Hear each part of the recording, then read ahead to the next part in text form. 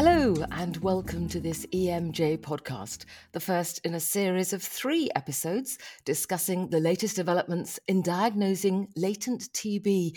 We'll consider the scale of the burden of TB in the world, how much is active and known, how much is likely to be latent and as yet undiagnosed. Then the various options for diagnosing TB, and finally the advantages of the newer techniques, especially for diagnosing latent TB in children. This podcast has been funded by QIAGEN, though the discussions might not represent the position of QIAGEN. I'm Sue Saville, former medical correspondent at Britain's ITV News and now an independent health journalist, and I'm delighted to be joined by Dr. Danilo Buonsenso, a paediatrician at the Department of Women and Child Health and Public Health at the Gemelli University Hospital in Rome. Welcome, Dr. Buonsenso, or Danilo, if I may. Yes, of course you can. I'm really pleased to be here and discussing with you today about this very important topic. Thank you very much for inviting me. So, Danilo, could you start then by outlining the burden of TB in the world today, how it presents and where it's most prevalent? Yes, of course. Thank you for asking. So TB is still today one of the major causes of disease worldwide. Only in 2020, according to the latest global TB report published by the WHO in 2020-21, in 2020, we had more than 5 million new diagnoses of TB. And at the same time, there are an estimated more than 30 million people worldwide that have a latent TB infection. So this means that the burden of TB on human health it's very important, and of course it is a major disease in specific settings, and more importantly in low to middle income countries. But I have to say that even in Western countries or in higher income countries, TB still represents an important cause of disease and death in both adults and children. So, Danilo, could you just clarify then what's that difference between active TB and latent TB? How much latent TB is there out there? Yes, of course. So, according to historical estimates, it is thought that around 1/4 to up to 1/3 of the global population has latent TB infection. And according to very recent mathematical models, this number is probably around 1.7 billion people around the globe has latent TB infection. So the interaction between the tubercular bacilli and the humans are very complex. So the Mycobacterium tuberculosis, when enters in contact with the human respiratory tract, initially gives a state of infection that we call latent TB infection. In this phase, the humans, the host, is usually able to contain the bacilli through an effective immune response. We have a number of cells that are able to contain the bacilli and create a granuloma where the bacilli are kept in a dormant state. This situation, this scenario is called as latent TB infection, and it is a totally asymptomatic state. However, as I was mentioning before, during latent TB infection, the host is not able to completely kill the bacilli, but this bacilli remains in a dormant state.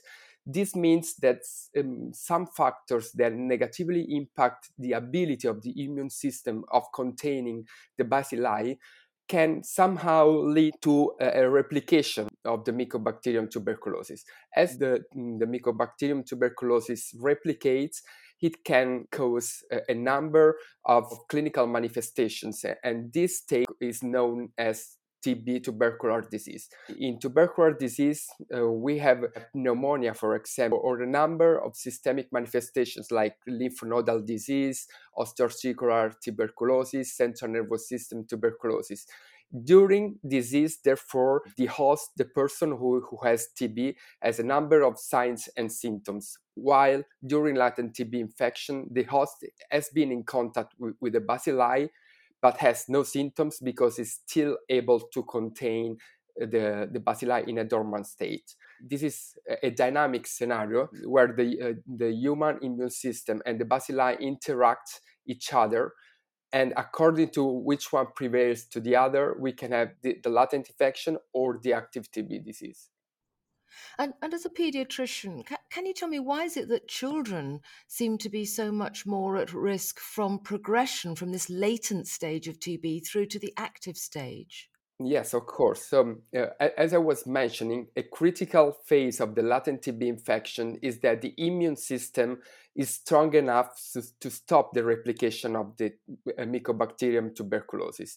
So, in children, and particularly in younger children, those younger than 5 years of age, or even more in those younger than 1 year of age, the immune system is still not trained enough to fully contain the replication of Mycobacterium tuberculosis. And therefore, we know from historical data that children have a significantly higher risk of progressing from a latent TB infection to active TB. And this risk is particularly high for those children younger than 1 year of age, for which we have an around 10 to 20% risk of progressing from latent TB infection to active TB disease if we don't recognize soon latent TB infection and we treat accordingly. It could be then very serious for these young children. How severe could it be? Tuberculosis can cover a wide range of disease severity in adults, but even in children.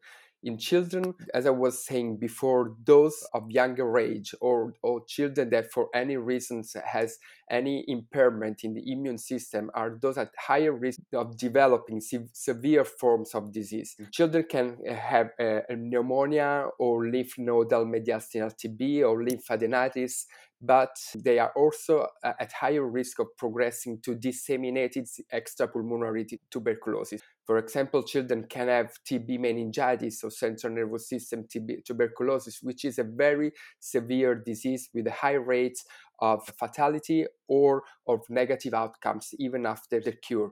But children can also develop relatively frequently bone tuberculosis, spinal tuberculosis, abdominal tuberculosis.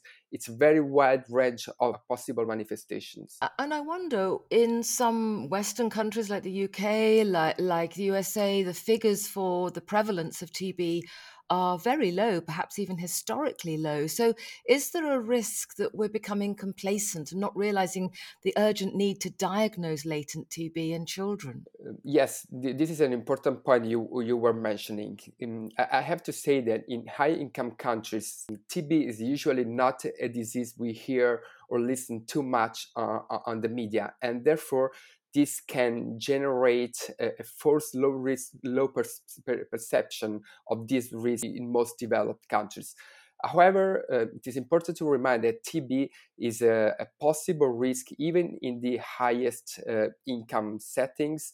And the public health experts, infectious disease experts, pediatric infectious disease doctors also are very aware that for a number of reasons, TB is always a possible diagnosis even in our setting. And I have, if I can, I want to highlight that specifically during these last 2 years, due to some negative indirect impact of the pandemic, there has been probably some delays in some preventive measures. We will discuss about that later. There has been some disruptions in screening programs. For example, we know from some epidemiological data that we may have missed a number of TB diagnoses during the first year of the pandemic.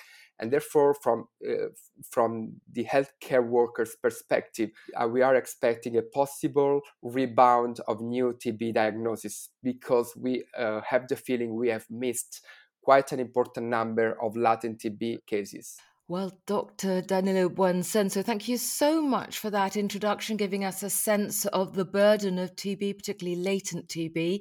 I look forward to our next two episodes of this podcast when we're going to touch on some of those options for diagnosis and some of the newer techniques. It's been great talking with you. Thank you very much. It was a big pleasure. Thank you. And for our listeners, do tune into those next episodes and also do visit the EMJ website. That's at www.emjreviews.com, where there are more podcasts on a variety of other topics. So there's plenty there to explore. So meanwhile, goodbye for now.